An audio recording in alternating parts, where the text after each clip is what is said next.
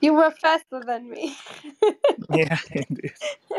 So But now I you started the room, moderator. but So it's all good. But now you're moderator, which is fine. But if you could also make me moderator, so I can add the link to your paper and things like that. So how you do okay. that is you click on my profile, and then there is an option on the bottom. Make a moderator. Yeah, exactly. Thank you. Hi, Victoria. How are you? Good morning. Happy to see everybody. Glad to be here. Yeah, meet Giacomo. I hope I'm saying your name right. Yeah, Giacomo, but it's good enough. Okay. So I'm I was going to say good morning, Dr. Yeah. CACCIAPAGLIA, but we're calling you Giacomo. Yeah, Giacomo is fine. Or can you please say it? Can you please I missed that. I missed the tutorial for your name. Sorry, for my family name? Yes, can you Yes. please?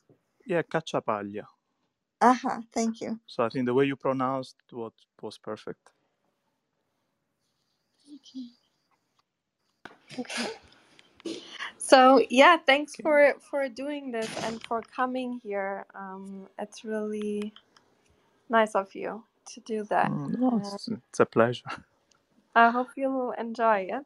Usually people say afterwards they enjoyed it, but it could be, could be that people are just being very nice. So that's Let's see. I'll try to be honest, but for now I'm enjoying it. So Yay. That's our goal. It seems that guests leave happy. Some of them even return. Yes, that's true. That might happen to you in your future. If we're lucky, I should say. Yeah. So how was your morning, everybody? Or afternoon? Good. I'm sorry, I'm making a lot of assumptions. We have an afternoon for Katarina, and then where is your morning, Dr. CACCIAPAGLIA? Well, I'm towards the end of the day here because I'm in Geneva at the moment. Oh, okay. Oh, beautiful. In Europe. But yeah, it was a full day, so all went well. And it started with a lot of rain, and now we are finally seeing the sun. So that's a good news. Okay, same here. I'm in Oregon. And Oregon is very early morning. Well, maybe towards the end of the morning. Yeah, it's sort of the end. I mean, it depends on how late your night was, if it's a very early morning.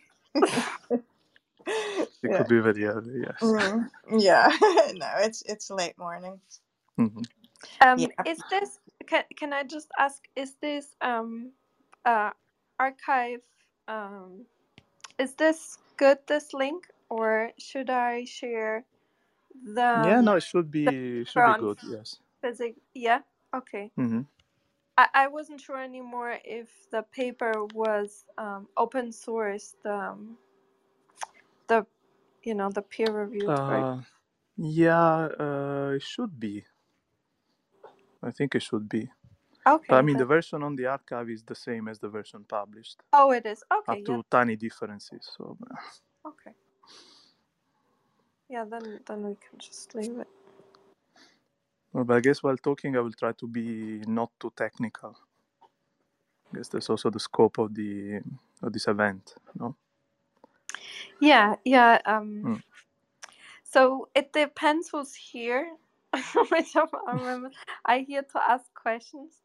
But since it's here early, I don't think Serena and so on will be here. They will be listening afterwards to your talk.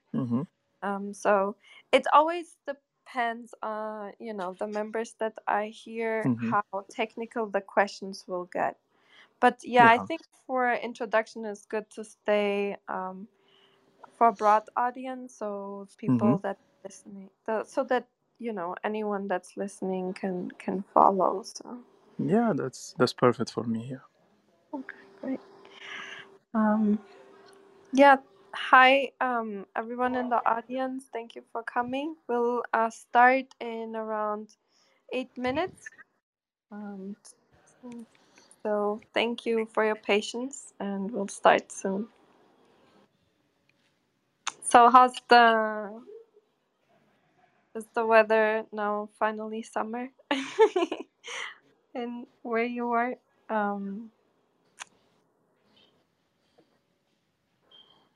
Does the summer vacation start now or later? No, well, here in Europe a bit later. Okay. I think a bit toward maybe the end of mid-July, typically. Okay. Yeah, I hear the kids soon start summer vacation. So yeah, no, for schools, yeah, I think it already started. At least high school and middle school. University as well. We go on a bit more.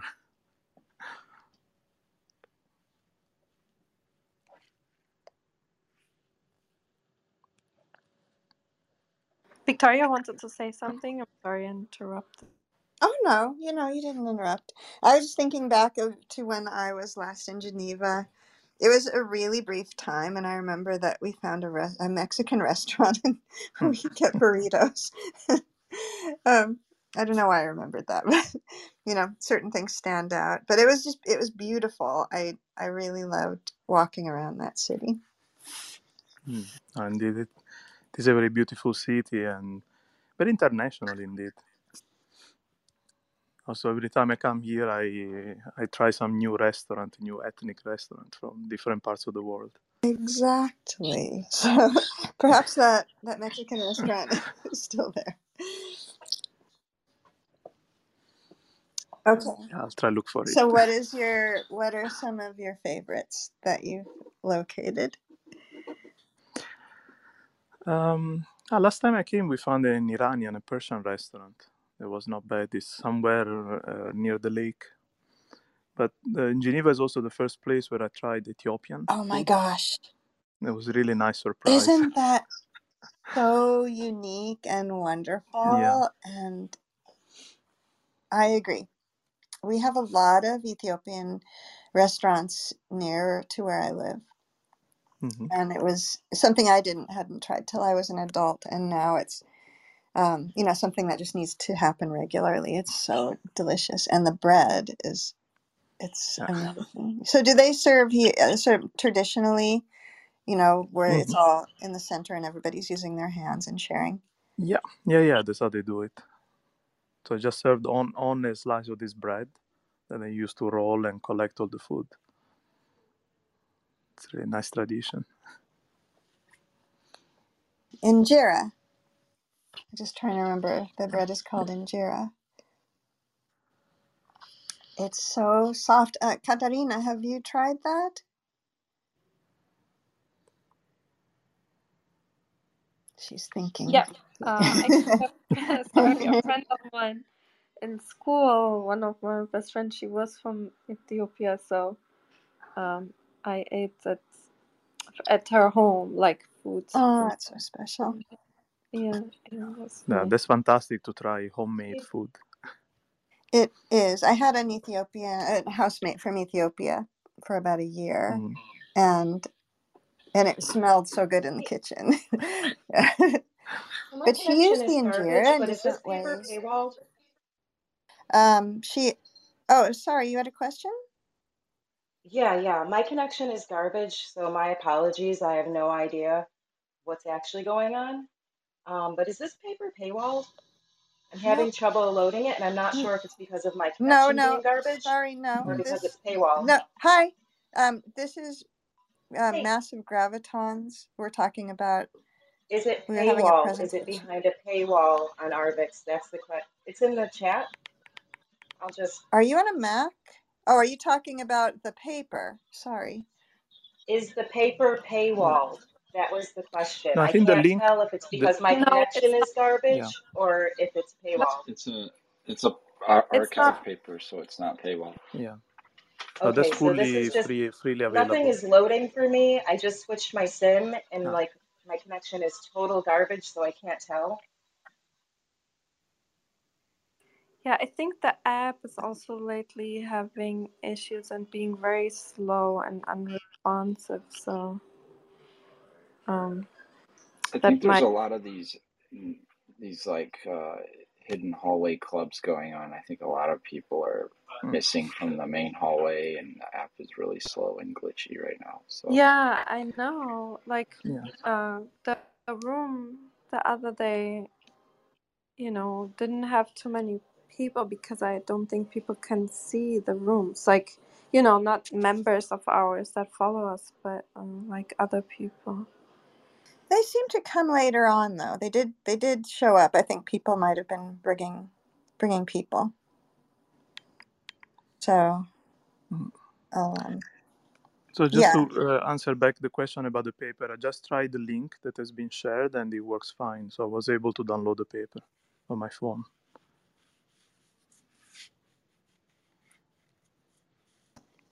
Thank you for checking. I was just navigating back to my screen with the microphone.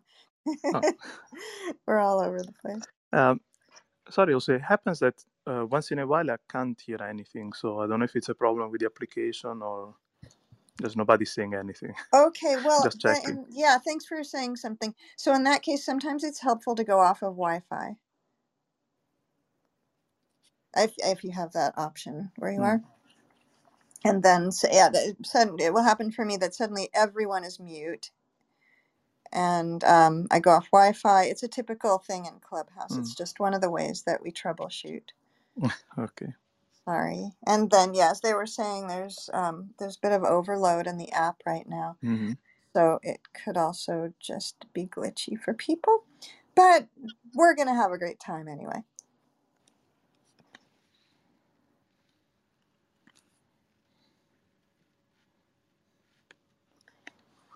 And the non-science society thing I was just saying was that the injera is also used dried and then put in foods. So it was because I had lived with a woman from Ethiopia then. I saw that she used the injera in a lot of different ways, kind of like, just like a grain, just broken up and dried and cracked and then put in different things that were like curries. So I thought that was interesting. This is going back to the Ethiopian food, I guess.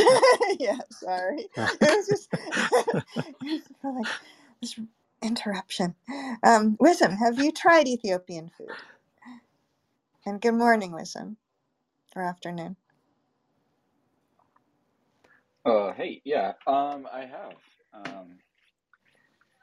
I lived in New York for a while. I feel like you get a pretty good sampling of things if you're in New York for long enough. I think Katarina would agree.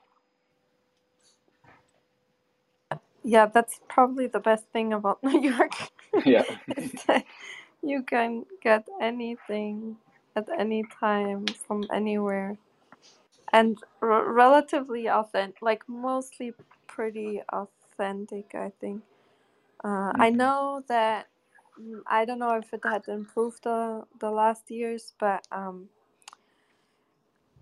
my Japanese friends told me that the fresh tofu was not as good as in Japan, but I hope somebody was working on that and now it's a little bit better. But, there's like maybe tiny things that are not exactly like they are. But yeah, I think mostly it's pretty good. Hello, Doctor. Thanks very much for joining us. Hello, everyone. Hey, Jamie. Yes, Good hello. evening. Hope Hi. you're all well. And hi, Denise. Hey, Denise. Welcome. Thank you for coming. Hello, everybody. Oh my gosh, Pleased is to that be here. This is luminescent? so interesting. Is that bioluminescence or just a really pretty photo? No, you're right. It is bioluminescent algae. Oh, I I love changed them. that for World Oceans Day was yesterday, Yesterday. so I was on theme. Yeah. Plus, it's really pretty. Oh my gosh, it's beautiful. So the photo is it looks like a sunset and it's an ocean scene. Looks like it's a bit of an aerial photo, and then the waves are breaking and they're outlined by illuminated yeah, the edges are illuminated, and so it's bioluminescent algae. It's so pretty. That sounds lovely. With blue, the algae is sort of a glowing blue, and the ocean is dark, and the sky is sort of yellow. It's so pretty. That's cool. Dennis has really beautiful PTRs. Everyone does, of course. Okay, I think we can start, and yeah, and then let's get into this amazing work. It's so interesting.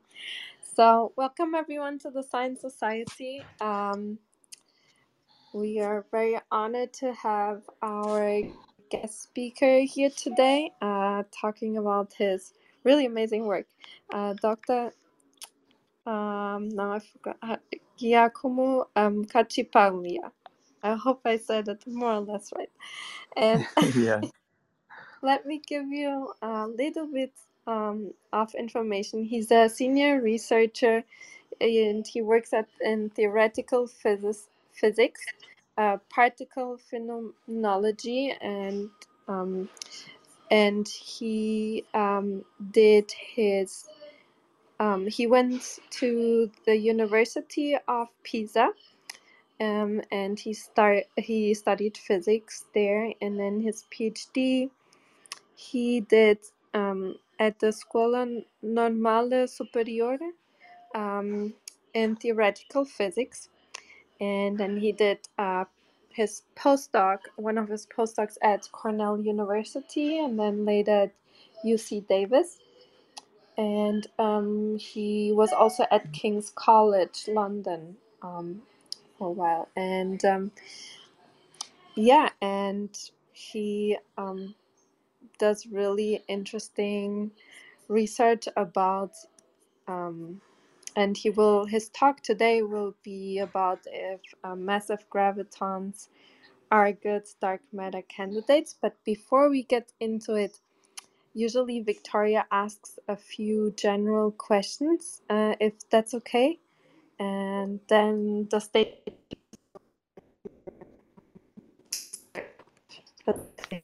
Thank you. Okay, I'm back. I had to go off Wi-Fi myself. I was having that difficulty. Thank you, Katarina. And welcome. Science Society is so happy to have you here, Dr. CACCIAPAGLIA. And so, yes, I would like to ask you a few questions because it's interesting to learn about people's connections to science. And yeah, it will help to carry us into your presentation in a more personal way.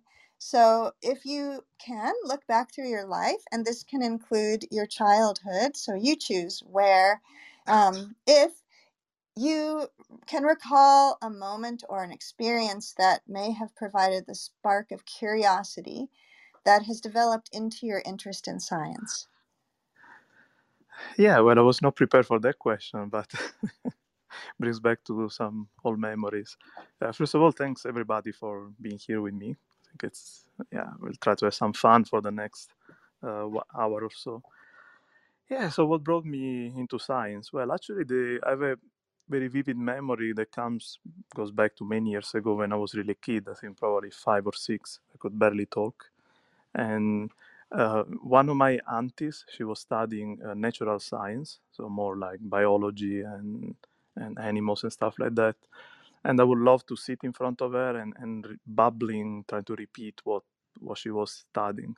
So chemical formulas and stuff like that. I think since then I've been very interested in science. And in fact, I wanted to study natural science when I was a kid, and then I turned into physics when I became a bit more adult. That's all my auntie's fault. Well, thank you to your auntie. We're all grateful, and we'll become even more so as we hear your discussion. And it's always interesting because people have memory to when this happened, and it's usually a really special memory, and often a person is involved, so we share this. And I think this is why we're doing Science Society, because we want to promote interest and love of science. So thank you. And then can you continue? And another theme I hear is is a shift in in concentration or discipline. And so I'm curious how that happened. And also if you can briefly run us through your path from that point up until now to your current research. And thank you so much. Mm-hmm. No, I mean, the switch was really, when when I wanted to enroll to university, I found actually, well, maybe the main reason is that I wanted to go to Pisa for the Scuola Normale, which is one of the excellence centers of institutes in Italy. And there they didn't have basically biology, so they only had physics, and at the end that's where my choice went. Also because, well, I loved to study physics when I was in high school. And when I was in university, actually at the very beginning, I was very interested by experimental physics. So I really like to put my hands into detectors, experiments, look for particles, going through these pieces of junk that then will reveal the presence of these particles that, of course, we cannot see with our eyes. But then I got also fascinated more and more by the theoretical part of it. So really try to ask questions and find answers just by using our imagination and mathematics and pure calculations. And that's basically what brought me to who I am right now. I guess that curiosity is really what, well, didn't kill the cat yet, but has been driving me on this path. Yeah, curiosity. And I think, the courage to follow that curiosity or the mentorship or motivation, encouragement, and here you are. So thank you very much for taking us along and that description of what has brought you here. And at this point, you're welcome to launch into your presentation, and then following that, I think Katarina might have mentioned that we can have a Q&A if that's okay with you, and you can just relax and focus on presenting, and it's our pleasure to bring people up to the stage and moderate the question, so you don't have any of that on your plate. So with that, thank you so much, Dr. CACCIAPAGLIA, and the mic is yours. Okay, thanks. And well, actually, if there are questions in the audience also during my presentation, I guess everybody can feel free to interrupt me and ask questions. I think at least for me, it's more fun to have a more interactive presentation more than just me talking for a long time. But okay, to drop in the topic, so I will tell you something about how the results that we obtained for this paper that has been shared. So it's about dark matter. And so maybe before talking about the actual work we did in this publication, I want to tell you also a bit more about dark matter. In fact, at the end, it all goes back to curiosity, right?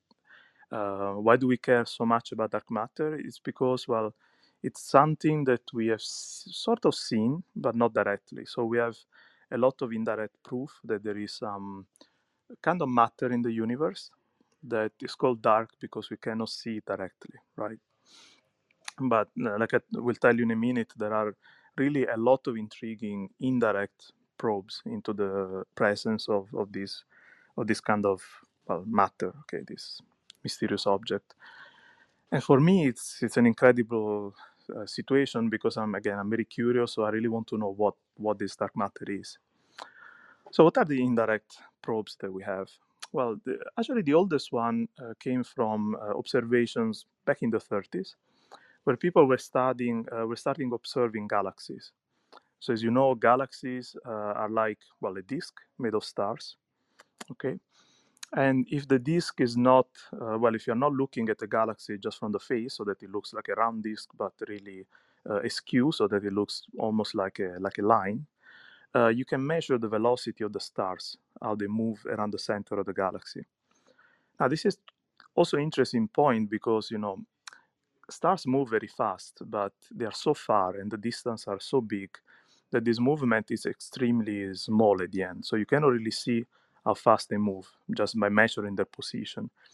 But you can use the Doppler effect, that is basically a change in the spectrum of the light that they emit, to see how fast they go and if they go towards us or against us. Okay. So what people did was to measure all these velocities, and what they realized is that if you only take into account the mass contained by the stars themselves, then the stars that are very far away towards the edge of the galaxies are going too fast compared to what the speed they should have following the gravitational laws, I mean the Newtonian gravitational laws. Another point that made the puzzle even more interesting is that, well, you can even measure further away from the stars, because in fact the galaxies are enshrouded into a cloud of gas. So this gas is mostly made of hydrogen, and the gas is also rotating at the same speed as the stars. So you can also measure the light emitted by the gas, and because of this Doppler effect, so the change in the frequency of this light, you can also measure the velocity of the gas. Turns out that even gas that is very, very far from the stars goes too fast, right, compared to what it should do following Newtonian's laws. So one hypothesis was that, well, maybe we cannot see all the mass that is there in the galaxy. So there is a big component which is invisible, and that's what dark matter is supposed to be. Now, okay, this could be, one can think, okay, maybe there are other explanations. We're not measuring things very precisely. At the end, we are talking about very far away objects in the sky. But in fact, later came another measurement that again pointed towards the presence of some additional matter in the universe. And this goes to a completely different scale. So before I was talking about galaxies, now we're really talking about the whole universe. Now, as you know, maybe you heard about, there is the cosmic microwave background. So what is this? Well, it's some kind of radiation that is present everywhere in the universe. So in fact, maybe you can imagine, I mean, sometimes we think about the outer space as being completely empty. In reality, it's not empty. There is a radiation that feels really everywhere in the universe. And this radiation, it's something has a very well precise origin. It's actually the light that was trapped in the universe in the very early days, when the universe was, well, I should say very early seconds, because we're really talking about just fractions of a second after the Big Bang. So the universe at the time was basically very compact, and it was so dense that light was trapped inside. So it's a bit like, you know, a very dense pancake. You cannot really see anything inside. Even if you shoot light, it will stay in there. Well, it's not really, but that's the idea. At some point, the universe was expanding, and the density dropped, and the pancake suddenly became transparent to light. So all the light that was trapped was suddenly released. And now this light has been traveling freely in the universe, being cooling down because of the expansion of the universe. And we see it now just by pointing a telescope to the sky, directly to the sky. Now, why is this interesting for the dark matter story? What's interesting is that if you just look at this radiation and you measure very precisely the frequency, so the temperature of this radiation in the sky, what people notice is that it's not completely universe. So there are some fluctuations that can be measured. They're extremely tiny. They're really 1 part in 10,000. This is actually 100,000. This is the level we're talking about. But the precision of our instruments is such that we can measure these very tiny fluctuations. And if you do a statistical analysis of the distribution of this fluctuation, what we find is that there is a pattern. So basically, it's a bit like there are sound waves that have been trapped again into this radiation. It's a bit like, you know, sound waves that are frozen into this light that comes from the very, very, very early day of the universe. It's really like a fossil, really. That's the same thing, the same idea. But the fossil is a fluctuation, a sound that is trapped in light. Okay. Now, from this sound, we can basically listen to it and try to figure out what the universe was made of at the time when light was set free. Okay. And well, to make the story short, we can basically extract what's the component of different particles that we know in the universe. Turns out that the particles we know were made of, protons mostly, only constitute 5% of the total energy that is in the universe. And there is a 25% that is also made of matter, but they are not protons. Okay. So again, what is that? And it has to be dark matter because, it's a kind of matter that doesn't interact with light. We only see it because it has some gravitational interactions with the rest of the universe. Okay, so this is to tell you, what's very intriguing about dark matter is that we have seen it, in quotation mark, in two very different systems. So if we look at the whole universe, really as a whole, this is a huge, object, the biggest we can observe. And also if you look at much smaller objects like galaxies. There are, of course, other indications, like, if you look at clusters of galaxies, you can also prove that there is some dark unknown matter in the system as well. But we don't know what this is. So it could be anything. The only thing we know for sure is that all the particles we have been measured and we study every day, like in places like where I am now, which is CERN in Geneva. So these particles cannot be dark matter. They cannot fill the universe and account for this 25% budget of the energy. So it has to be something else. Now, this is one of the biggest questions that is still exciting physicists everywhere in the world. What is this dark matter candidate? And this is the main motivation why I basically started working with my colleagues on the results that are presented in this paper. Now, how did we get there? So in the title, you see that there is the word graviton. So graviton is a particle that has gravitational interactions with the rest of the other particles, only gravitational. Now, this is very intriguing because, like I was telling you before, if you follow the story of dark matter, these kind of new particles, they need to have very, very weak interactions. So they cannot interact with light. They cannot interact strongly with any of the standard model. Okay. So what's the weakest force that we have seen in nature? Well, that's gravity. Okay, it might seem counterintuitive because we feel gravity every day, we don't feel the other forces, but that's it. If you measure the strength of gravity, it's actually by many, many orders of magnitude weaker than any other force we have been measuring. So why is this interesting? Because, well, we need a particle that has very weak interactions with the standard model, with photons in particular. And why can that be gravity? So that's what drives us to gravitons. Gravitons are particles that interact with the strength of gravity. So they might be maybe good dark matter candidates. That's the main idea. Now, it all sounds pretty nice, except that it doesn't work. Why is it that it doesn't work? Well, because you need to produce these particles. Okay. So in order for them to be there in the universe and constitute 25% of the mass of the universe, they need to be produced at some point. Now, if particles have very weak interactions, one way to produce them is the following. While the universe is expanding and cooling down, other particles, like the ones that constitute us, like protons, electrons, and photons, all of those, they collide with each other. And because of these very small interactions of the gravitons, when two, let's say, ordinary particles like protons collide with each other, they have a very tiny, tiny probability to produce some gravitons. Okay. Now, this probability is very tiny. And what happens is that once you produce them, as there is no other graviton around and they interact very, very weakly, they will just stream freely into the universe and remain there.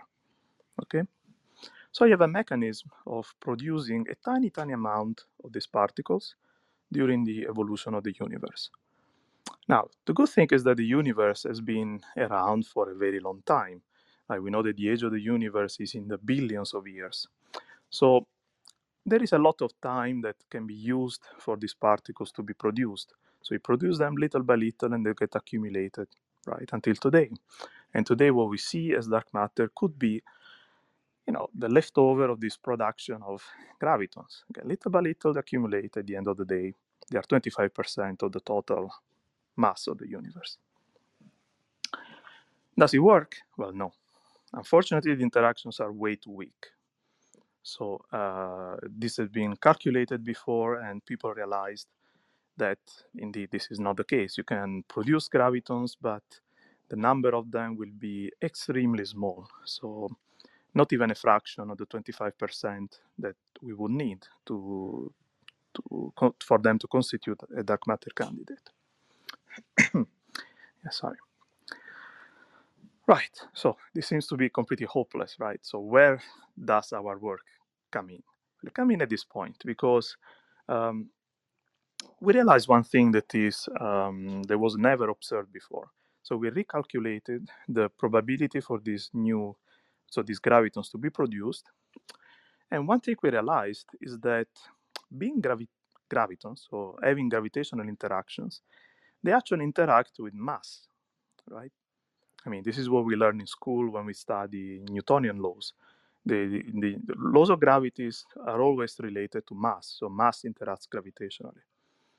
Well, this is not completely true because Einstein later came and told us, well, even energy interacts with gravity.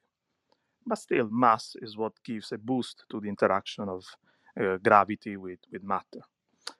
And where is mass coming from? That's the question we asked. Well, as you might know, the Higgs boson has been discovered here in Geneva about 10 years ago. And this new particle is actually called, the particle that gives mass to particles, to other particles. In fact, what happens is that if the Higgs boson is not around, all the particles in the standard model should be massless, okay? And it's the Higgs boson itself that by, some technical means, that means by having a non-zero value in the vacuum, it can give mass to most of the particles of the standard model. Now, what happens is that during the evolution of the universe, when the universe is very dense and very hot, the Higgs is not in the phase where it breaks, where it gives mass to the standard model particles. So there is a sort of transition between two phases. One, very high temperature, when the universe is very hot and dense, where the Higgs is not giving mass to anybody. It's still there, but it's not doing its job. At some point, at temperatures that are very high, but still, not as high as, we are not as close to as the Big Bang, the Higgs switches phase, and then it starts doing its job.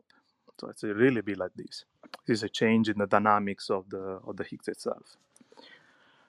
Now, when this happens, the interaction of gravitons to the standard particles is increased by the presence of the mass.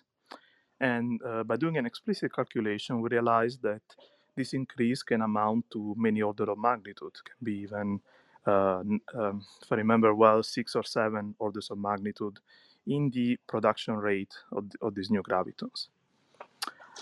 Okay, so knowing this, we repeated the calculation of how many gravitons we would expect to see today if they're produced via these gravitational interactions. And we realized that if the gravitons have a mass around 2 mega electron volt, which is about the mass of a few electrons, 3 or 4 electrons, then we can obtain the correct relic density today just by using gravitational interactions. Okay, and this is all due to this increased production after the Higgs starts doing its job. Now, this is also interesting for a more technical reason. I've been talking a lot about the evolution of the universe, right? From the Big Bang down to today. But in fact, the theories of particles, or the theory of particles that we know and that we've been testing a lot in experiment, only reaches up to about the temperature or the energies where the Higgs is doing its job. Okay, this is about 100 GeV, giga electron volt. Above this scale, we know very little. So there might be some new dynamics, some completely different physics that we haven't discovered yet. Okay.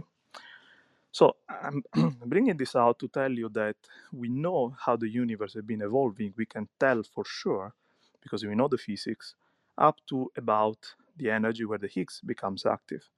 Above that scale, we don't know, we're not sure, because we don't have any direct measurements there, nor any direct constraint. So our discovery, what we found about this enhancement, also tells us that the production of this dark matter is only happening in the time, okay, in the more recent time, where we can control the physics very well. So there are no unknowns that can sort of make the prediction a bit weaker, okay? Yeah, now, there is another point I wanted to touch upon is, well, now that we know that these massive gravitons can do the job of the dark matter, we need to ask another question. What are they? Okay, what are these gravitons? Well, a graviton in general is like the photon. So the photon is the particle that mediates electromagnetic interaction. They're basically what produce magnetic and electromagnetic phenomena, like, you know, light bulb, of course, emits photons. Gravitons are particles that are emitted by any object that interacts gravitational with another one. Okay, so they are the mediators of gravitational interactions. Now, being so, they cannot be massive. Okay, so the massive gravitons I'm talking about, they're certainly not mediators of gravitational interactions. So there need to be some additional particles that are sort of related to gravity, but they're not exactly the mediators of gravity. There are some cousins of the mediators of gravity that acquire mass because of some special mechanism, okay? Now, before concluding and leaving space to the questions, I want to give you an example of how this could happen, because I think it's quite intriguing. The idea is to use extra dimensions. So, as you know, as you can see with your own eyes, we live in a three-dimensional world. Einstein told us that time is a fourth dimension. So in reality, we live in a four-dimensional world. So when I talk about extra dimensions, I'm really thinking that maybe there is a fifth dimension that can be of the space type that we don't see because it's extremely small, okay? Or for some reason it's inaccessible. So where do the gravitons enter the game? Well, they enter because, you know, maybe there is the possibility that me, so I'm made of particles like protons, electrons, I cannot feel the extra dimension because I'm basically localized on a four-dimensional space. And the fifth dimension, I cannot access. Think of a wall, you know, where there's some insects that can only crawl on the wall, they cannot fly. They will spend their whole life on the wall, right? They will never be able to fly through the room. Now, this is the picture. So the wall is a four-dimensional space where we live on, so we cannot see the rest of the room. However, gravity can, okay? And when this happens, besides the gravitational interactions, there will also be some degrees of freedom that carry some energy in the extra direction. And this energy, at the end, is felt as mass by us that are living on the wall. Now, in reality, well, the model we had to follow, it's a bit more complicated. It's not a model with a single wall. It's really a model with three walls. So the idea there is that you can imagine having two rooms that are connected, that share one wall between them. Us, as poor four-dimensional beings, we live on the middle wall. Okay. Gravity, on the other hand, propagates in the whole space. Okay, so in both rooms. And in fact, they are the only particles that can go through the wall where we live. So we feel their presence because they go through our wall, so they also interact with us. But again, like, we cannot probe directly the space that is beyond the wall. Now, why do we need three? Well, the reason is that we have three scales that are very important here. One is the Planck scale, so the scale that determines the strength of the gravitational interactions. So this is a very, very high scale. Another scale is the Higgs scale. That's related to the wall where we live in. Okay, me made of protons. And another scale is the mass of the dark matter. Okay, that has to be 2 megaelectron-volt. It's much smaller than the Higgs energy. So the extra dimension can be built in such a way that moving through the room requires energy. Okay, so there is a mathematical way to build this kind of extra dimension.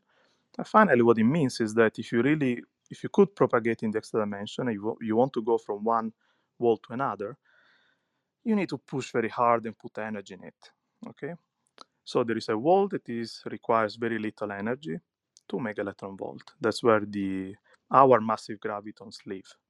And then if you want to move from there to us, you need to push the energy up to the Higgs energy. And if you want to go all the way to the Planck brane, where the Planck wall, where the standard gravitons are, then you need to push even further to much higher scales. Okay, so this is a way to sort of construct in a geometrical way a system where these very light massive gravitons appear and have the correct size of interactions with us, because they are suppressed by the requirement of pushing very hard to get to our wall. I think that's more or less all I wanted to tell you today. Yeah, thank you so much for that great visual explanation, how to visualize the theories. That's I've never heard it in that way. So yeah, that was really interesting and clarifying. Please, if you have any questions, flash your microphones. I see Denise joined us, Dr. Shah, Eric. Yeah, and everyone in the audience also, if you have questions, please come to the stage and ask or write in the chat.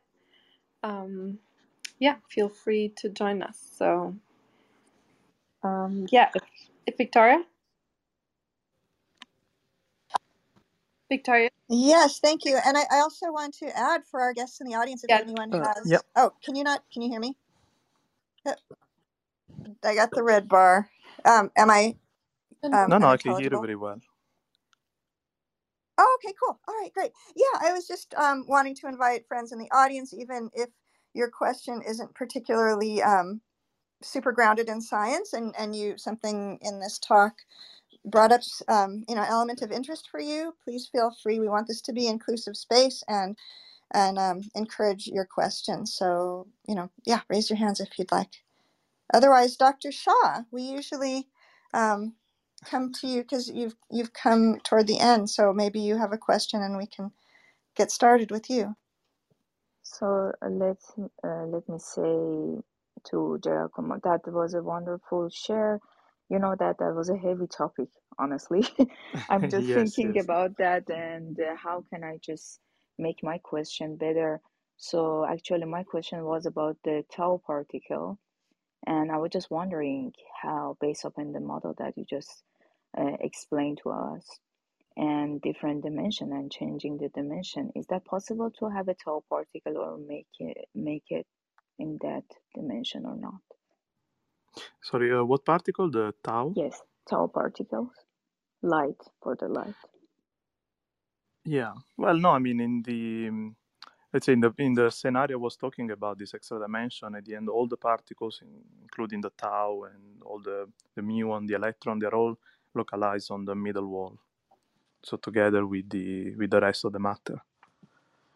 But I know that in principle one could elaborate further in the model and try to think of, well, models where different particles that have different mass can be probed in different extra dimensions. But I think the minimal situation is just, well, they're all on the same wall. They're all part of the ordinary matter. So does it still include the proton surrounded? Yeah. Okay. Yeah, basically all the particles we know of that we have measured directly, they are on the middle wall. It's only the gravitons that are able to probe the rest of the space. That's the basic version of the model. So based upon your model, I mean, do you have any further information about data gathering? I mean, I know that, based upon the graviton, it's a possibility of, data gathering and saving the information. I was just wondering, do you have any further, explanation around that?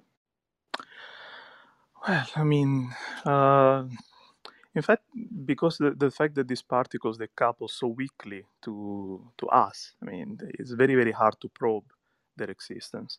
Because, typically what we try to do when we propose a model with some new particles is to produce them in the lab. So, I mean, here, as you know, here at CERN, they have the biggest accelerator in the world. We're colliding protons at very, very high energy. But then the coupling of these gravitons to protons are very small because protons are fairly light at the end of the day. However, we are thinking with some colleagues to use colliders of some heavier particles that are proposed for, well, the far future. And there might be some hope to produce gravitons at these collisions. I think besides this, unfortunately, it's very, very hard to probe these kind of models because of these very weak interactions. Do we There have was any a missing energy? Do we have any missing energy in this model? Well, if you produce the gravitons, they will give rise to missing energy, yes. But the thing is, it's very, very hard to produce them.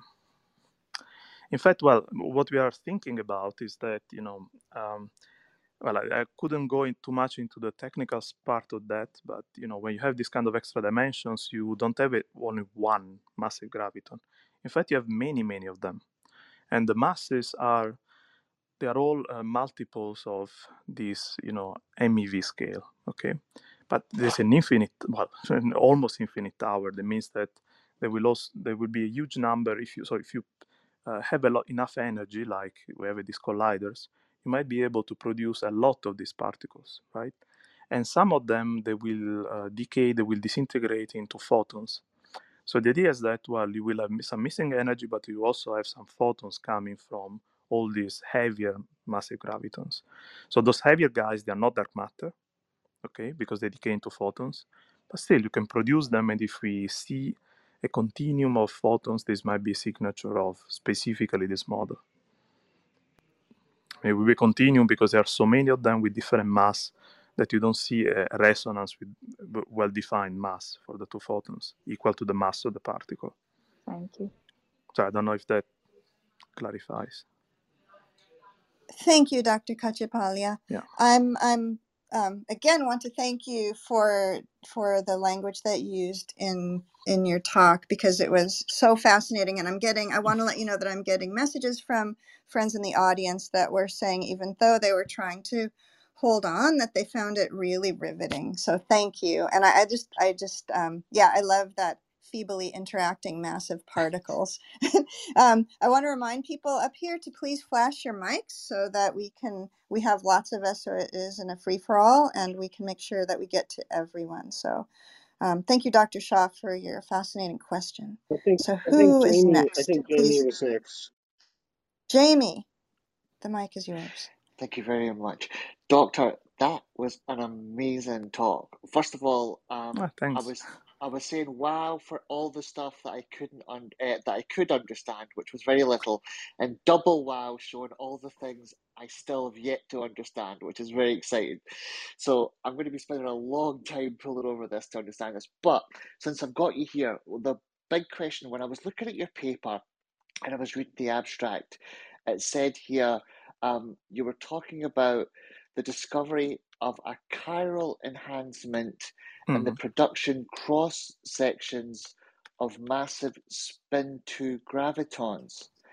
And I was hoping that you could please explain, because I'm a total layman here, I hope you could explain what exactly is a cross-production section of a mass spin-2, and after that, what actually is a chiral enhancement, please? Thank you. Yeah, well, it's a bit of language. I mean, it's a technical language that we use in in the paper. But okay, so the spin-2 just refers to an intrinsic property of the graviton. So all gravitons, they have spin-2. So if a spin is basically a rotation of the particle around its axis. Okay, so because of quantum physics, this is actually quantized, so it cannot be any number. It has to be an integer of some units. Okay, that's where the 2 is coming from. Just to give a feeling, the photon is spin 1 and the proton is spin 1/2. Okay, so each particle is a spin, and that's just again describing the rotation of the particle. Okay. But again, just a graviton. That's the okay. It's a special feature of the gravitons. Now, regarding the cross-section, this is related to the production of this particle. So during the presentation, I was talking about the probability of particles colliding and producing these massive gravitons, right?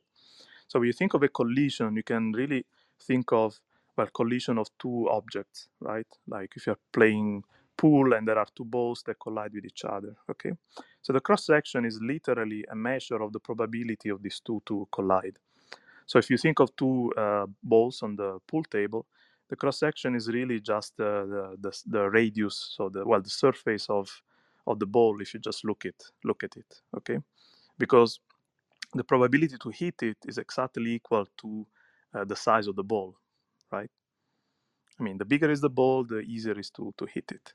So the cross-section in this case is not the actual size of the particle, but it's a measure of this probability, okay? And we use the same name, cross-section, okay? So as you cut the thing, that you look at the section in the direction of the collision, okay? But again, you can translate that cross-section with probability of production of these massive gravitons. And finally, the chiral enhancement. Well, there's nothing but the effect I was talking about. So the fact that once the Higgs does his job and gives mass to the standard model particles, then the cross-section will become much larger. Okay, so we call it chiral because of technical reasons related actually to the spin, but I don't want to get into that.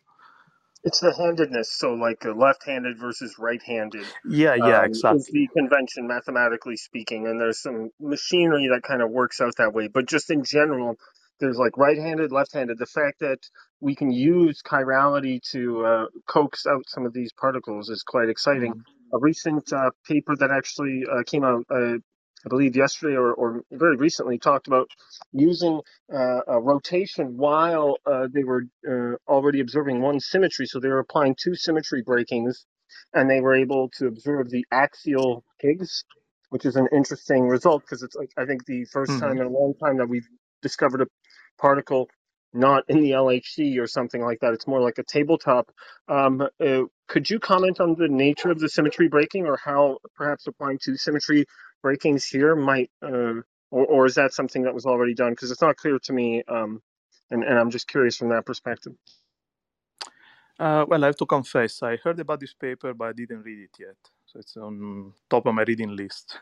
So I'm afraid I cannot answer this question because I don't know precisely what. So with respect to the chirality in your problem, what was the nature of the trick, I guess, is like, well, if I was asking Jamie's question, that's what I would naturally assume it to be, yeah. Yeah, no, I mean, in this case, like you said, I mean, the chirality is related to this right-handed, left-handed. So there are basically two different ways for the spin of the particles to rotate, okay, clockwise or anti-clockwise. Now, the thing is that this is related to now how the Higgs works. So the Higgs couples one chirality to the other. So basically, this means that without the Higgs, the two chiralities are completely independent from each other. So basically, there will be two electrons, one with one chirality, another one with the opposite chirality. The only way to give mass to electrons is to fuse the two chiralities, so couple the two chiralities with each other. And that's exactly the job done by the Higgs. So when we talk about chiral enhancement, it's really due to the fact that there is the Higgs end entering into the process. So the Higgs flips one chirality, transforms one chirality into the other because it couples them, and this is done through the mass generation. Okay, so I hope that clarified okay. So I guess the follow-up question is that purely, like, so in my studies of quantum mechanics, all of this always just seemed like mathematical machinery, but how it translates to the actual interface or process, or like, I know spontaneous symmetry breaking is usually like the magic word for most of these things, but was there any sort of delay, or was it rather spontaneous in the sense of other observations that we make? Sorry, I'm not sure I understand the question. So what's the direct observation of this symmetry breaking? So if we were to take like so if I'm looking at friction on the surface of a table, I can model it as a negative force coefficient. But then when I get into the condensed matter, it's actually like teeth, and then I want to do rigid body simulation. But then I'm still not getting at it because actually it's the electromagnetism, the repulsion. Well, actually, we keep going deeper and deeper.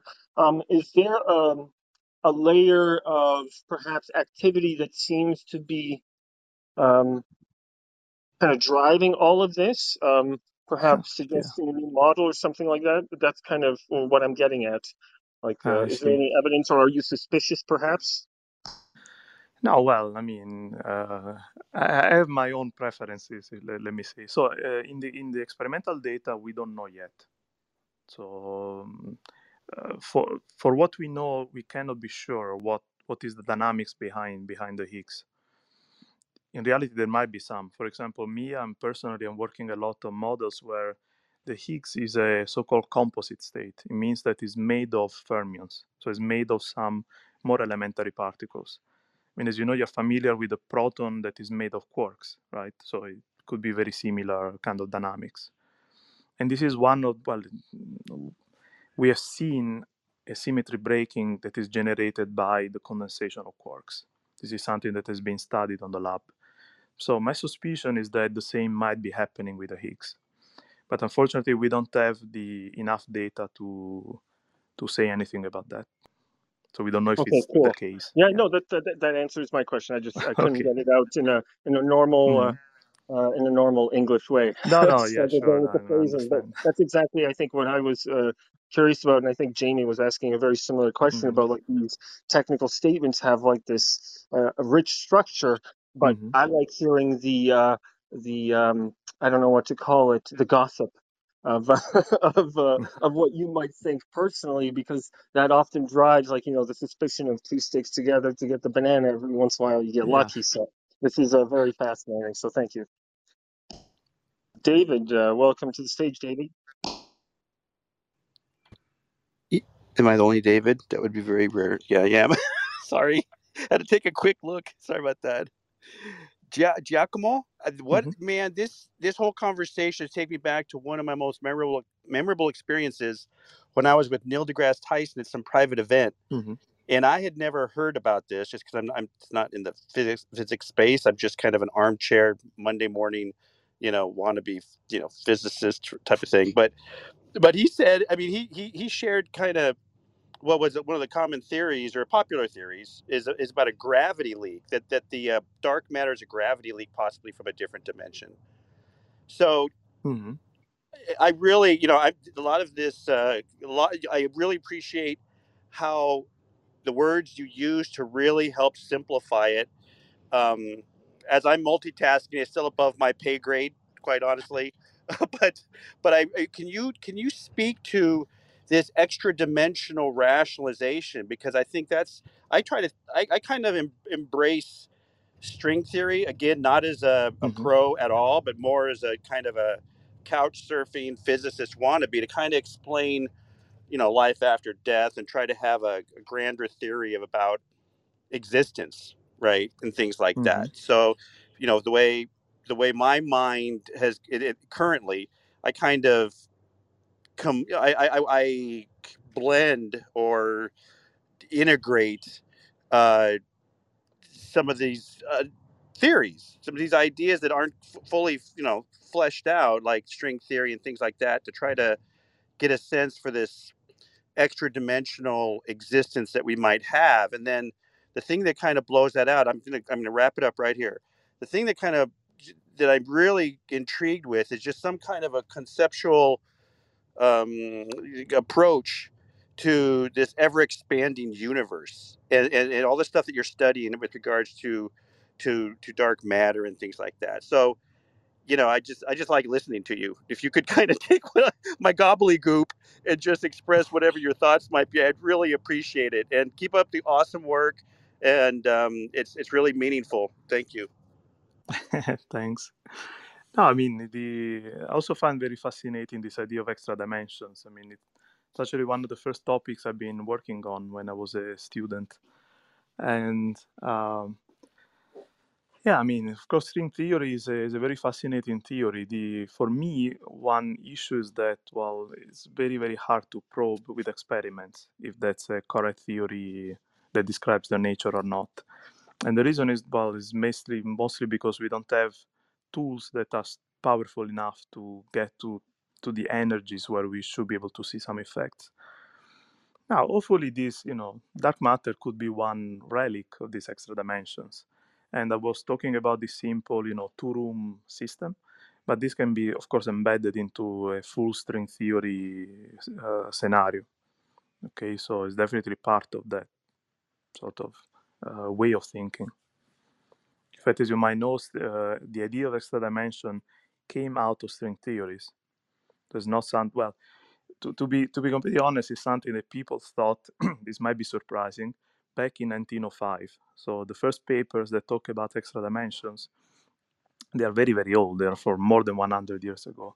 But then when people discovered string theories, then they realized that they need extra dimensions in that kind of scenario.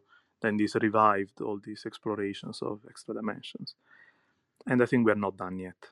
So what I find very interesting is that there's a lot more to explore that we have seen so far. Fortunately, it's not only exploration for the mind, because we don't have data that can allow us to check if these ideas are realized or not. Yeah, but I think that's a testament to theoretical physics in general. It's always amazing that you can take something from the imagination, which is not reality as we see it in laboratories, and make extrapolations. That always kind of blew my mind. I felt like it was like a modern day magician or wizard, that you have some secret codes or something. I guess maybe a tangent question, one that I often ask is, if students were listening to your talk, and they wanted to follow the work, what would you recommend to them? Because from my history, when I started studying string theory, they said, make sure you also study simulation so you can get a job later. So that was very good advice. But in terms of this kind of work, is there a book that you'd recommend, or maybe there's a summary that you recently stumbled upon? So for people who want to dive right into this and not necessarily in the deep end, they start in the shallow end. About string theory, no, not really. I think, sorry, I don't have anything to recommend. No, I meant like for your work. So like in my experience, the string theorist said, don't study string theory, do simulations. Here, if you were like students that are working with you now, are they tackling a different portion of the problem compared to what inspired you to tackle it? Like, is there something that is fascinating or annoying right now that you think is something that perhaps people should look at more?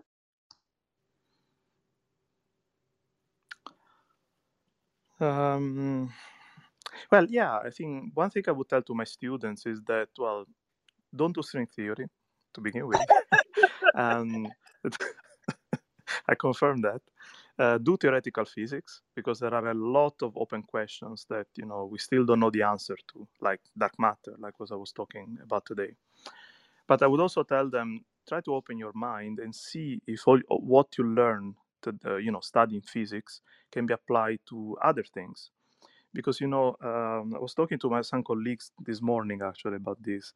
At the end, physics is not only about thinking about problems, come up with mathematics, study experiments. It's really solving problems. So that's what I do every day. Basically, I think of a problem, I try to find the best solution for the problem.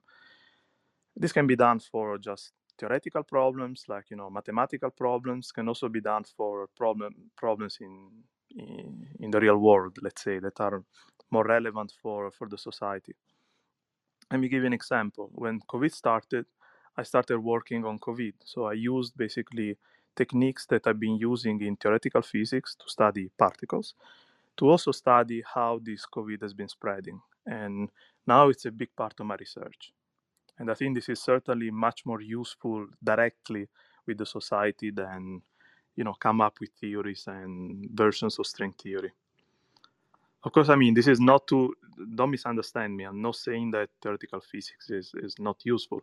In fact, one thing that we should always remember is that, I come up with a theory, experimentalists come up with the experiment to probe these theories, and this also implies a huge technological advancement for the whole society, not only for, fundamental science. So there are direct benefits coming from the fact that we try to push the boundary of technology, right? Because we need to find an answer to these questions in the experiments. But there are also ideas that can be used in other fields. So there is a double benefit, right? And I think it's the time we start doing both. That's what I would tell my students. Yeah, that's awesome. That's very similar to the kind of advice that I got. That the mathematics of string theory, very useful. You can do lots of stuff. And now I work in biophysics, and again, I also work in coronavirus rapid detection with a sensor. That's kind of my little startup here. And it was because my professors pushed me to also have these other skills in addition to the fancy mathematics that comes with particle physics. So definitely nice to hear that. Yeah, thank you, Eric. But also, you know, we are here at the Science Society, and it's all about curiosity. So I'm not sure, but I don't like the idea that science has to have a purpose other than curiosity. Applied sciences are not necessarily good science. Good science is good science. And what comes out of it, I don't know. Sorry, I mean, just to clarify, I mean, it's not a purpose. It's part of the curiosity. You know, when I was mentioning some work I've been doing on COVID, it all started from curiosity. We were looking at this data coming in, the number of infections, and the question was, well, why are they behaving like this? And why do they look so familiar? So it all started from curiosity. And then, well, there are also some results that can be beneficial for the society. It's a side product, which is also very important. Oh yeah, I didn't want it all starts with curiosity. Yeah. I totally agree with you. No, I didn't want to contradict what you're saying. I just wanted to remind that it's really hard to give people advice what they should do with their life. So I don't think sorry, Caterina. I don't think anyone really can. So I like that you follow your curiosity, and I think staying with that message is pretty, because that we never know where it leads. So I think, yeah. So I would like to interject here because this was going through my mind as well. I'm looking back I took notes. I always take notes at what you had said. And Dr. CACCIAPAGLIA, you were talking about at uni, you were so interested in experimental physics and you loved looking through particles.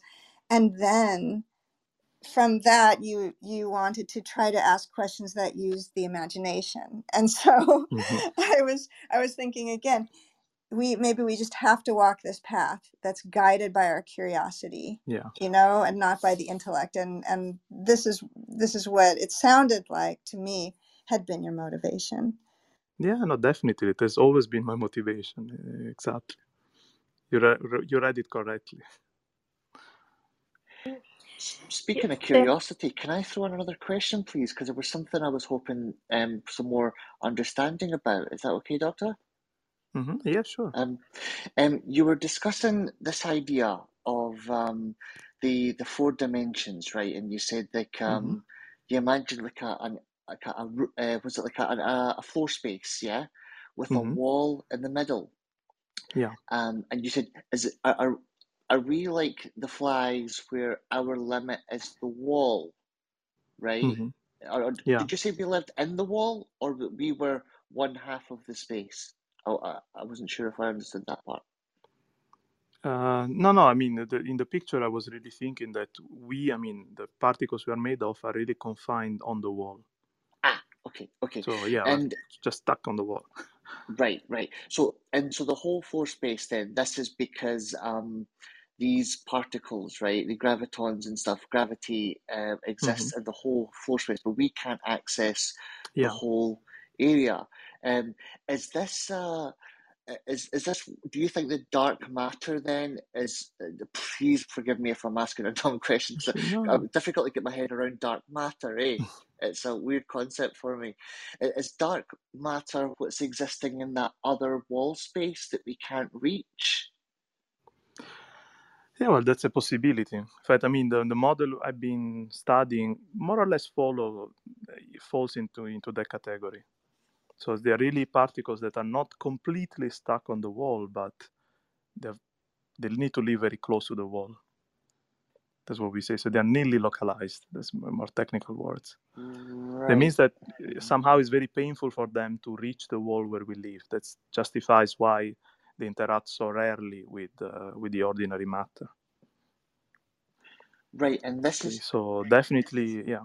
And this is then saying that the particles that are that are coming through to us from the other room, is this like the matter that we share with dark matter? But it isn't dark matter, but it's particles that we share with them?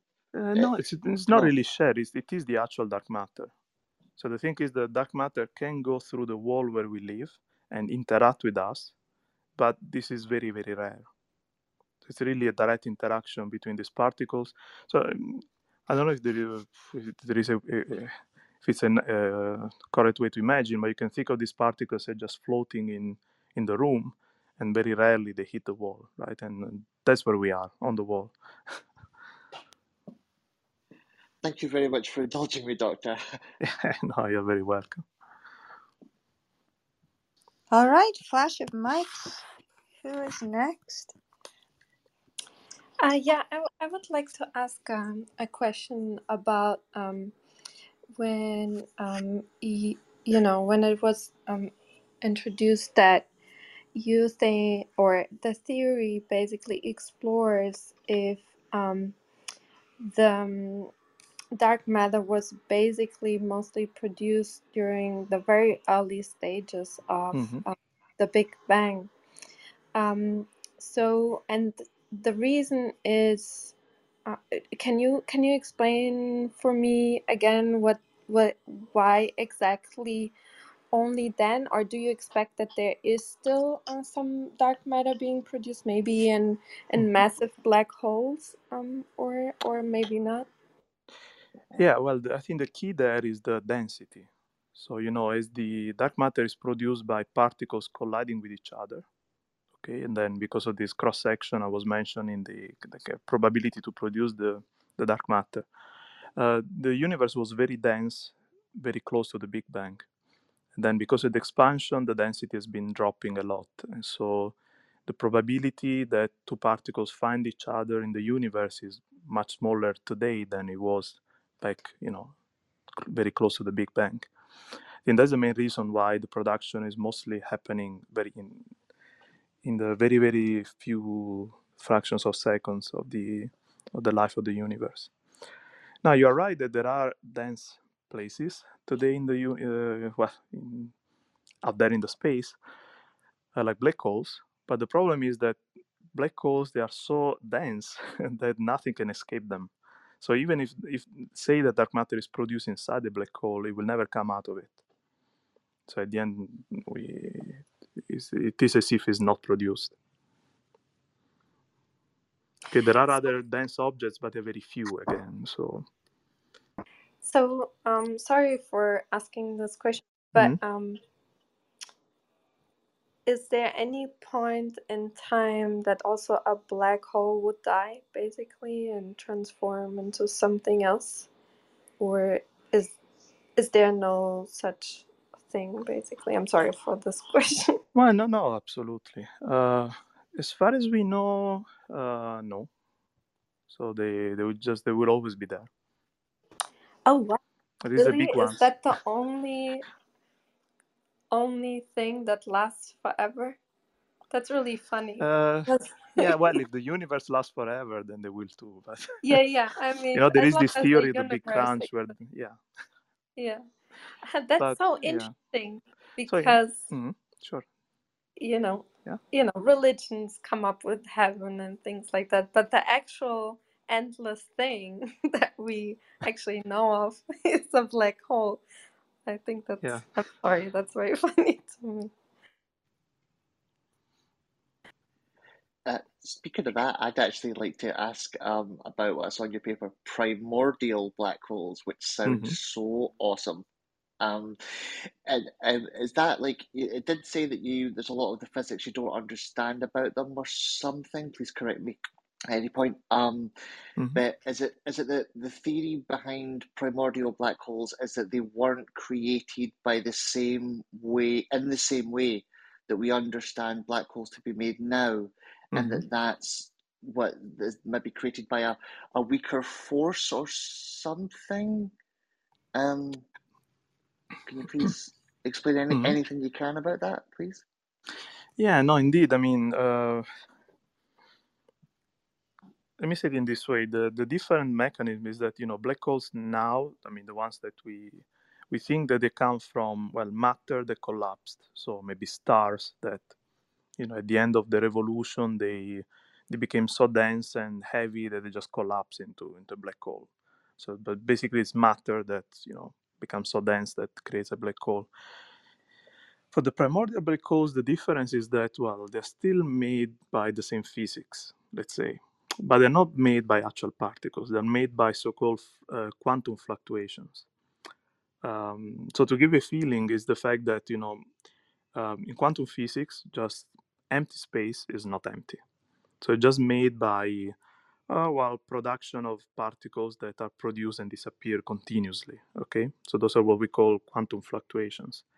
Now, the thing is that if the universe expands very fast, these quantum fluctuations get basically frozen and expand, so become huge in the universe, okay?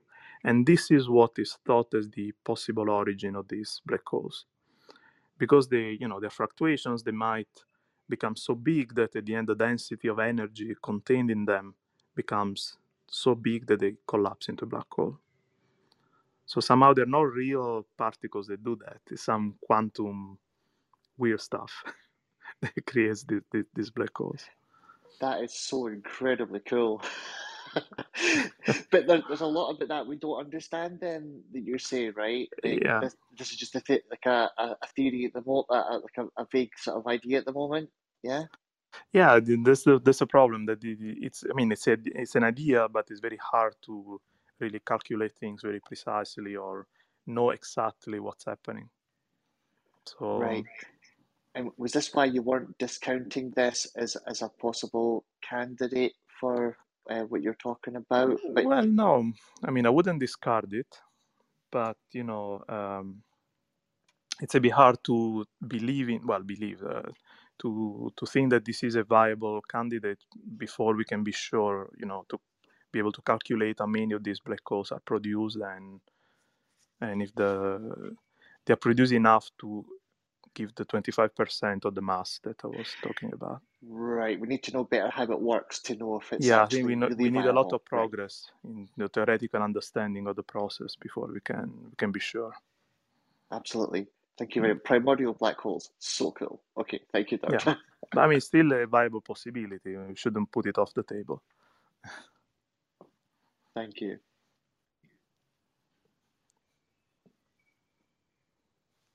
Yeah, we talked a little bit over an hour, so if anyone has some last questions, please flash your microphones. Victoria, did you want to say something? Thank you. I'm sorry, I don't know if Gilbert had a chance yet to ask a question, and maybe I just missed my screen at that time, so I was just offering it to you, Gilbert.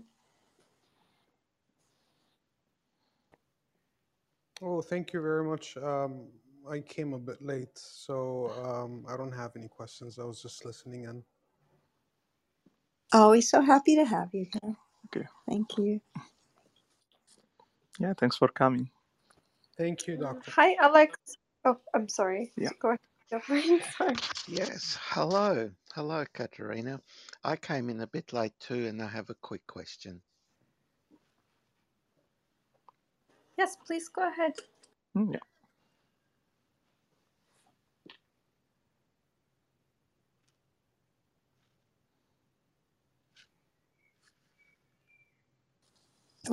We aren't hearing you. Are you able to unmic, Alex?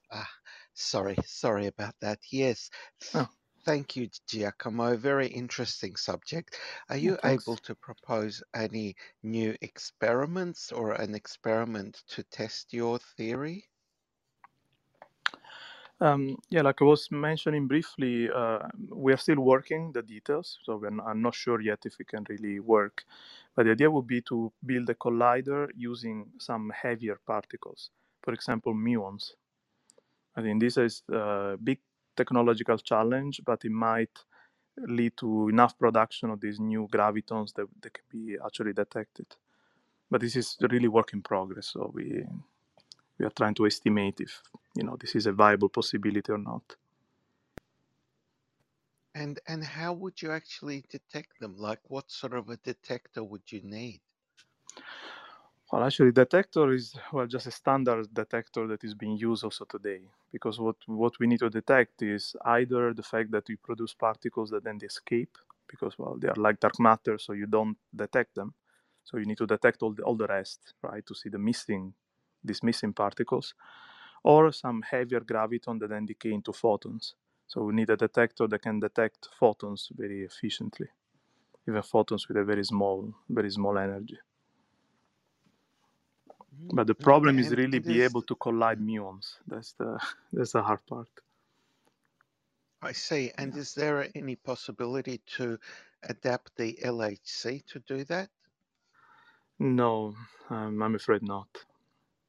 And in fact, the LHC is a collider of very, very light particles. So unfortunately, it will not do the job for us. Because it collides quarks and gluons that are basically massless. So would the place to make those kind of observations just be like from cosmic rays, I guess? Yeah, there might be something there too. And it's something we are starting to explore right now, if there is any way to see them indirectly.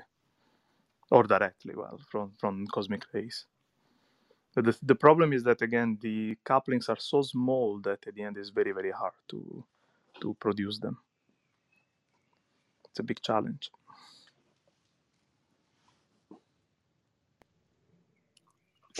Can I also ask you, I don't know if this is like a basic physics question that I haven't touched on yet, but the electroweak symmetry, sorry, I'm trying to get the name of it here. I've wrote it down.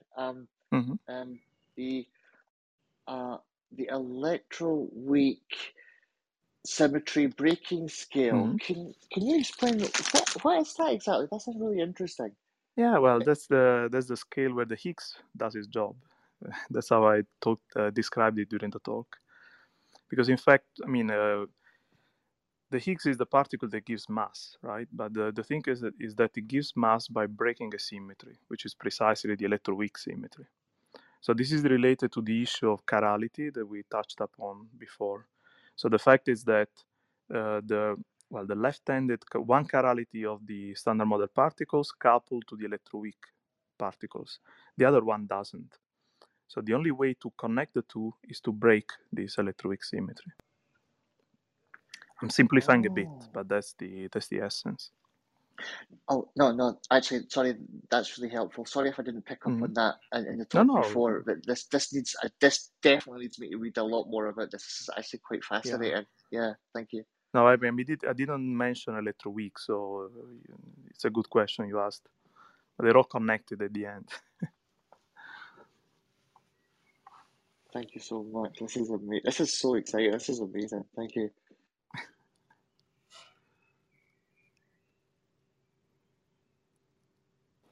I see that Nope in the audience has a question, but I'm having trouble to bring you. Oh, now it worked. Hi, how are you? Welcome to the stage. Please ask your question.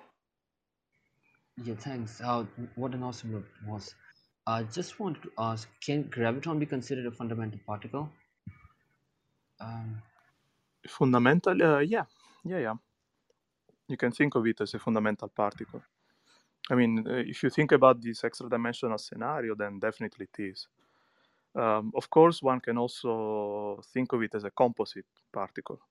I mean, in that case, it will be a bit like, a glue ball or something made of some other particles. This is definitely another possibility. I think probably being explored in the literature. So both ways is viable.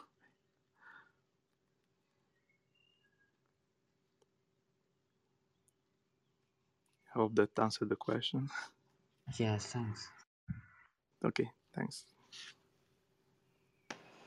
Yeah, thank you so much for taking the time. I know we've taken up a little bit more of your time, more than That's an hour. okay. So I was very happy of the many questions. That's great. Yeah, and so we are very thankful that you made the time and that you came and presented this work. It's such a fundamental questions that you're answering with your work. So it's always so interesting to hear where we come from, how our universe was built, and I feel like we have to learn so much more about it in the general public. So yeah, it's really important work, and thank you for sharing it with us. I'm personally hoping you come back sometime in the near future, Doctor, because I'm going to read through all this and have lots more questions for you. There's just so much that I don't understand, but I can tell this is mind-blowing stuff. So I really, really hope I get a chance to speak to you again. We all do. Thank you so much. Definitely. Looking forward to it. Yes, thank you, Dr. CACCIAPAGLIA. I hope that's your take-home message, that you came and found a very receptive and extremely enthusiastic audience. So lots of appreciation. Yeah, thanks you all for staying with me for so long. It was fun. Yeah, and yeah, you're welcome anytime to come. And thank you everyone for coming and asking questions and for making our guest speaker feel welcome. And yeah, I hope we'll hear you again sometime, not see you. And and yeah, this was a wonderful discussion. Thank you, everyone, and of course, a special thanks to you, Giacomo. So, thanks. If you like discussions like this, follow the club. Maybe we get the chance to talk about these topics again. We have later in the evening Dr. Moses talking about the BCI work, where it decoded speech in paralyzed people.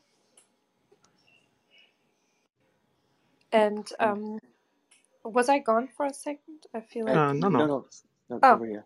Yeah, the room was gone for a second for me. That's my and Dark yeah. matter. I don't know. Lately the app is kind of good. Yeah, so feel free to come back, follow the club, follow Dr. Giacomo. And thank you everyone. I'll close the room in 3, 2. And Doctor, we wish you all the funding and all the best before we see you next time as well. Thank you so much. It was really great. I'll definitely follow the activities of this club. Please do. Yeah, thank you so much. Okay. Bye, everybody. Have a good day, everyone. Bye. Take care, Doctor. Thank you. Bye-bye.